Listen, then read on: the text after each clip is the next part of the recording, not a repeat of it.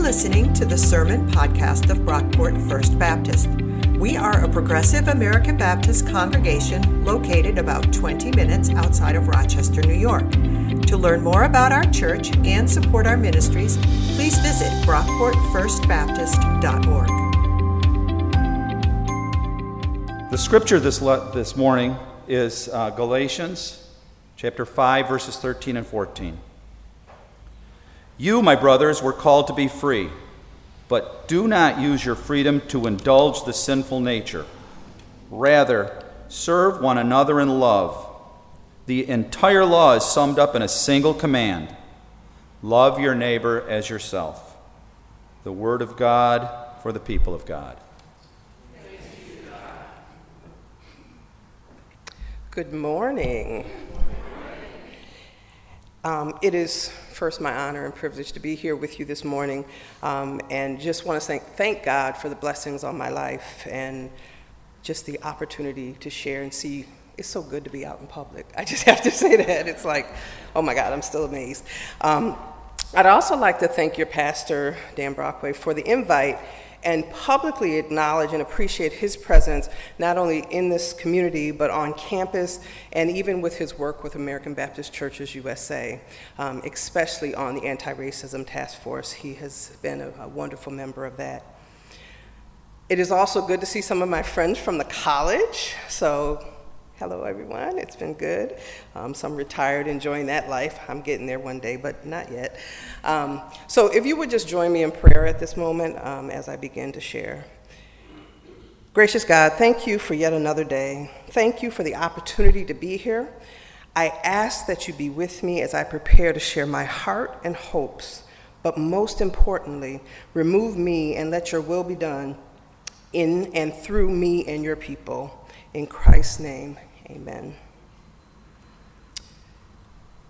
When the Ladies Anti-Slavery Society of Rochester, New York, invited Douglass to give a July 4th speech in 1852 at Corinthian Hall, because of his convictions around the day, Douglass opted to speak on July 5th instead.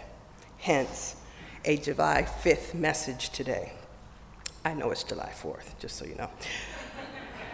On July 5th, 1852, Frederick Douglass gave what might have been his most famous oration, "What to the enslaved is the 4th of July?"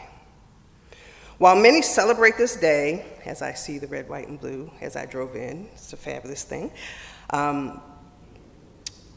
in its purpose of commemorating the announcement and explanation of the separation from Great Britain on July 4th, 1776, to some, celebrations of Americans' independence on July 4th are a reminder of the country's hypocrisy on the matter of freedom. As enslavement played a key role in the nation's history, even today, America's history of racism is still being written, while other forms of modern-day enslavement persist in the U.S. and around the world. And I'll add a parenthetical here. I recently visited the Legacy Museum in Birmingham, Alabama. If you get the opportunity, please visit it, because this came to life for me, to understand the history and the continuity of enslavement and what it looks like in current day. Closing that parenthesis. Thank you. Within the last year, and to highlight the relevance of the words that were given almost 170 years ago, the descendants of Frederick Douglass narrated his speech that we will now watch.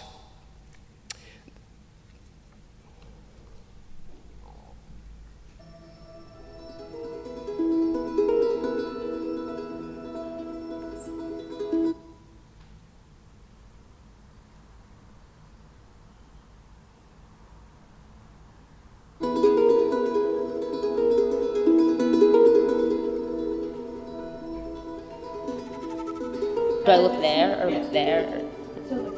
Okay. Okay. My name is Alexa Ann Watson, and I am the great-great-great-granddaughter of Frederick Douglass. Is my great-great-great-great. I am the great-great-great-granddaughter of Frederick Douglass. I am the great-great-great-great-grandchild. I've been counting on my fingers since I was like 5. Whenever you're ready, here we go. This is the 4th of July. It is the birthday of your national independence and of your political freedom.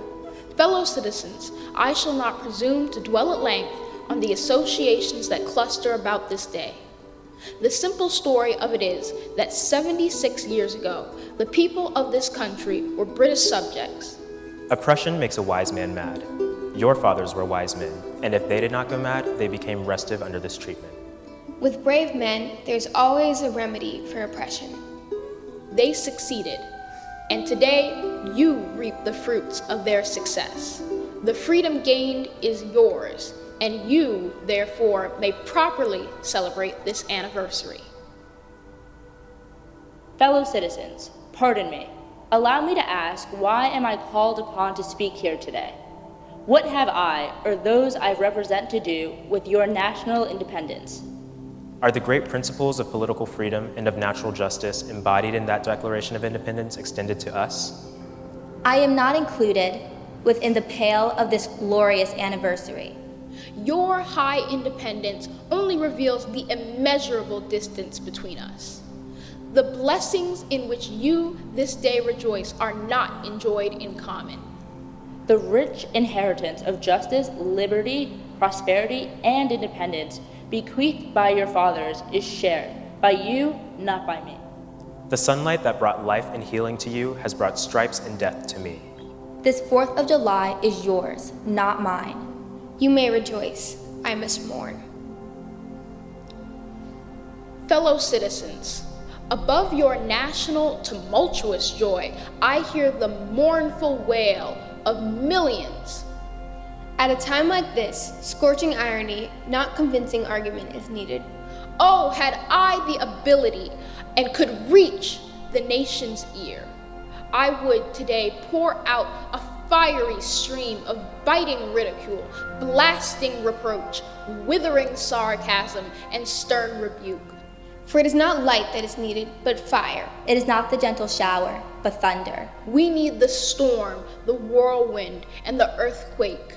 The feeling of the nation must be quickened. The conscience of the nation must be roused. The propriety of the nation must be startled. The hypocrisy of the nation must be exposed. And its crimes against God and man must be proclaimed and denounced. What to the American slave is your 4th of July?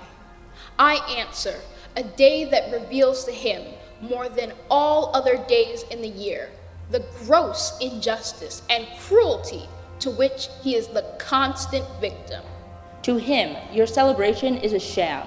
Your boasted liberty an unholy license. Your national greatness, swelling vanity. Your sounds of rejoicing are empty and heartless. Your denunciations of tyrants, brass-fronted impudence. Your shouts of liberty and equality, hollow mockery. Your prayers and hymns, your sermons and thanksgivings, with all your religious parade and solemnity, are to him mere bombast, fraud, deception, impiety, and hypocrisy.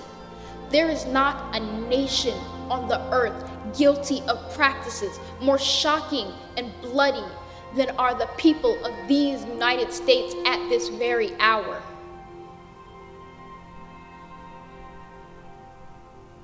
Allow me to say in conclusion, notwithstanding the dark picture I have this day presented of the state of the nation, I do not despair of this country.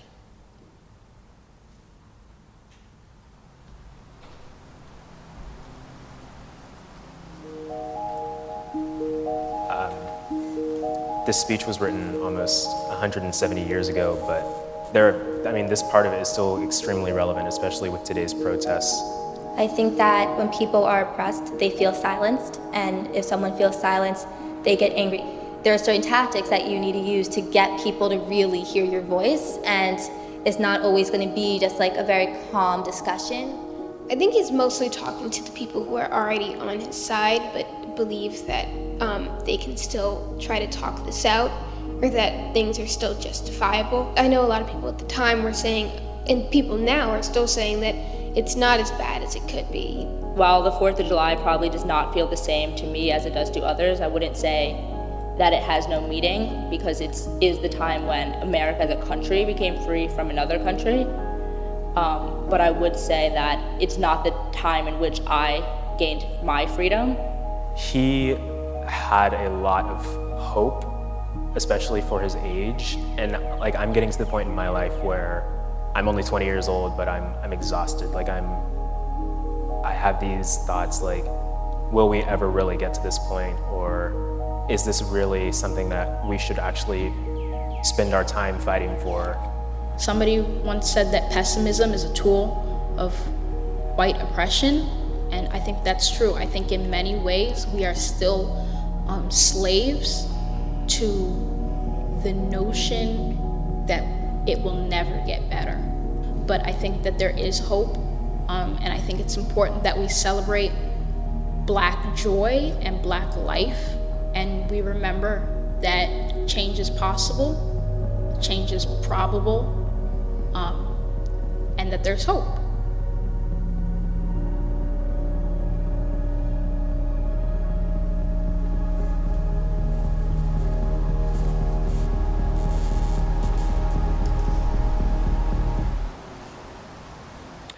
Please note that this video, which I absolutely love the youth narrating that because it just reminds us of its currency, but it was done shortly after the George Floyd killing, and really pointing out for us how, in fact, things still largely stay the same.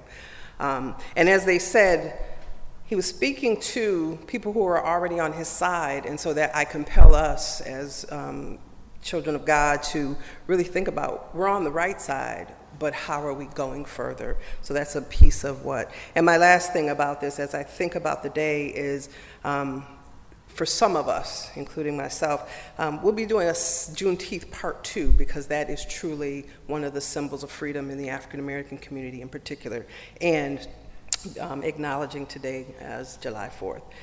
So I just want to reiterate some of the most impressive lines from the speech that we just heard, and it is much longer, and I highly encourage people to read it in its entirety and let it kind of examine us. But these lines really impact me, and it says, "Go search where you will. Roam through all the monarchies and despotisms of the old world. Travel through South America, search out every abuse, and when you have found the last, lay your facts by the side of the everyday practices of this nation. You will say with me that, for the revolting barbarity and shameless hypocrisy, America reigns without a rival." This morning, as was the case with Douglass, I am both angry and hopeful.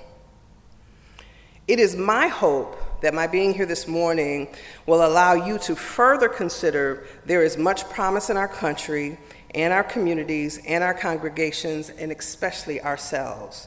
And while that promise exists, there are far too many troubles that many of us are facing. Troubles that indeed find the United States without a rival, especially for those of us who are believers. As the scripture was read, it says, it is absolutely clear that God has called us to a free life.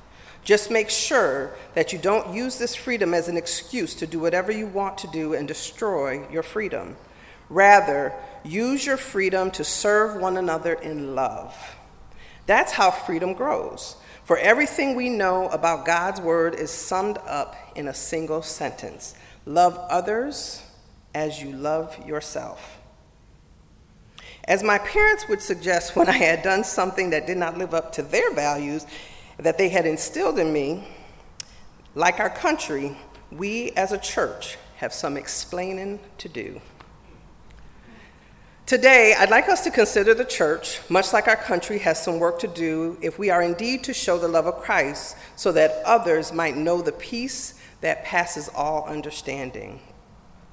I hope you don't mind, but I'd like to share some details of my life and how and why I wrestle with and strive to live out this scripture, one that values each life and serves an example of God's love.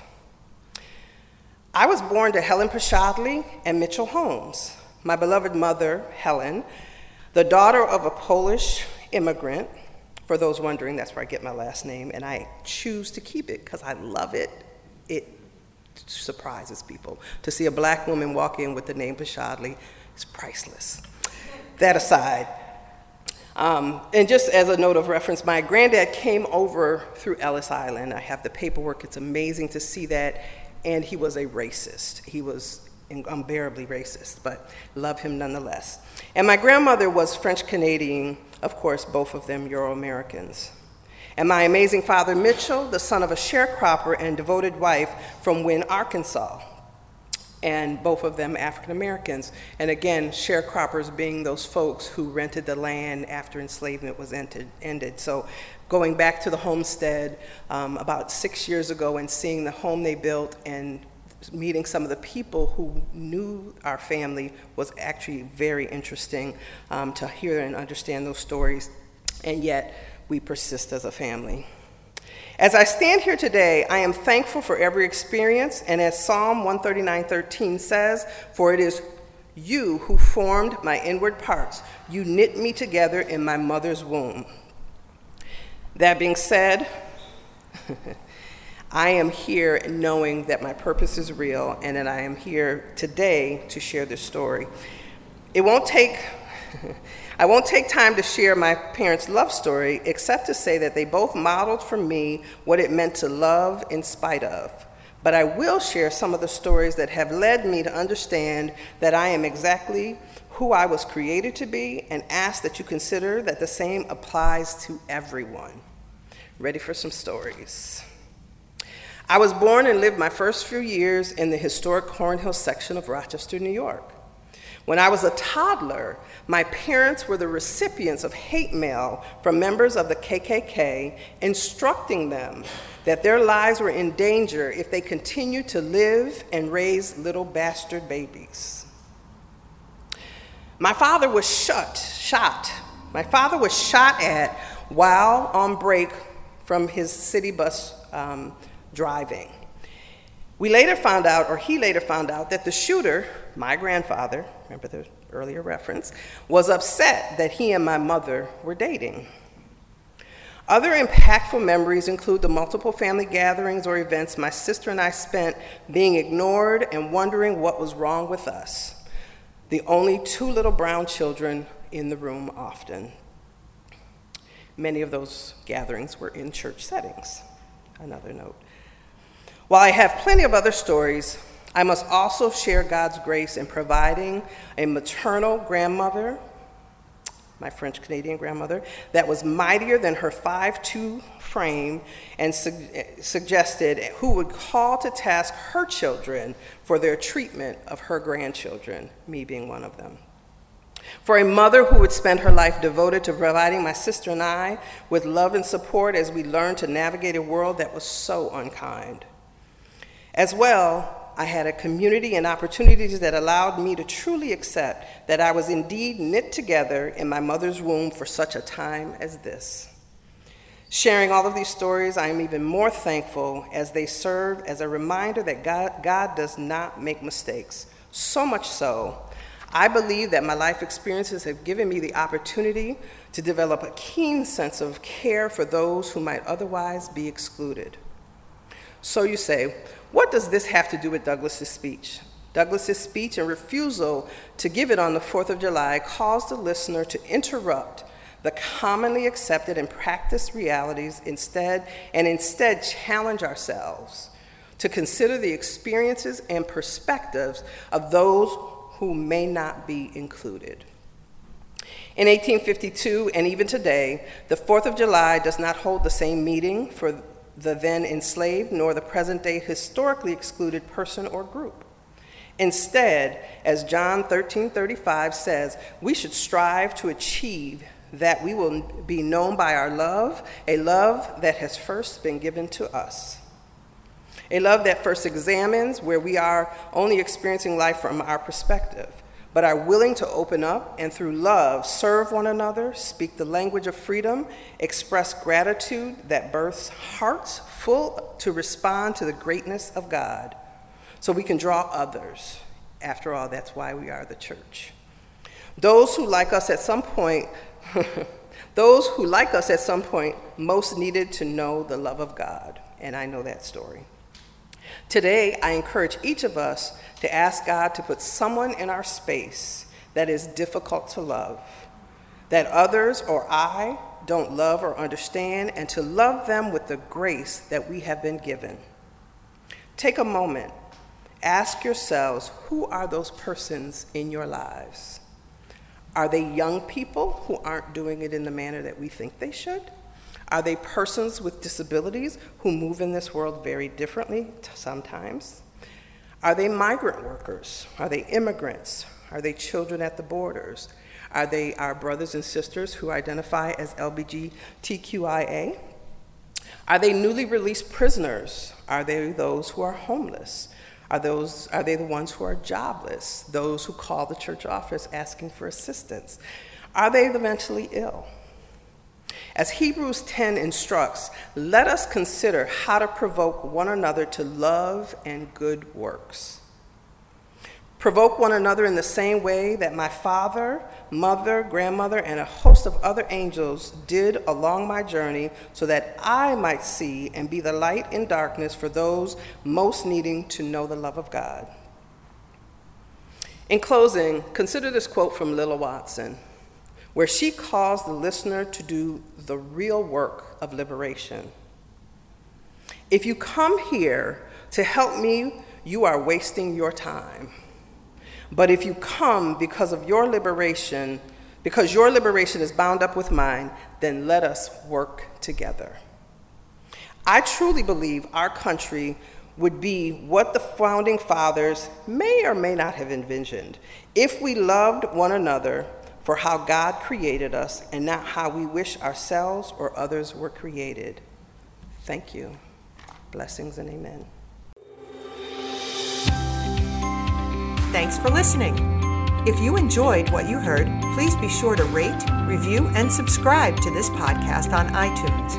You can connect with us on Facebook at Brockport First Baptist, on Twitter at BrockportFB, and on our website, brockportfirstbaptist.org. Our theme music was composed by Scott Holmes. This has been a production of Brockport First Baptist.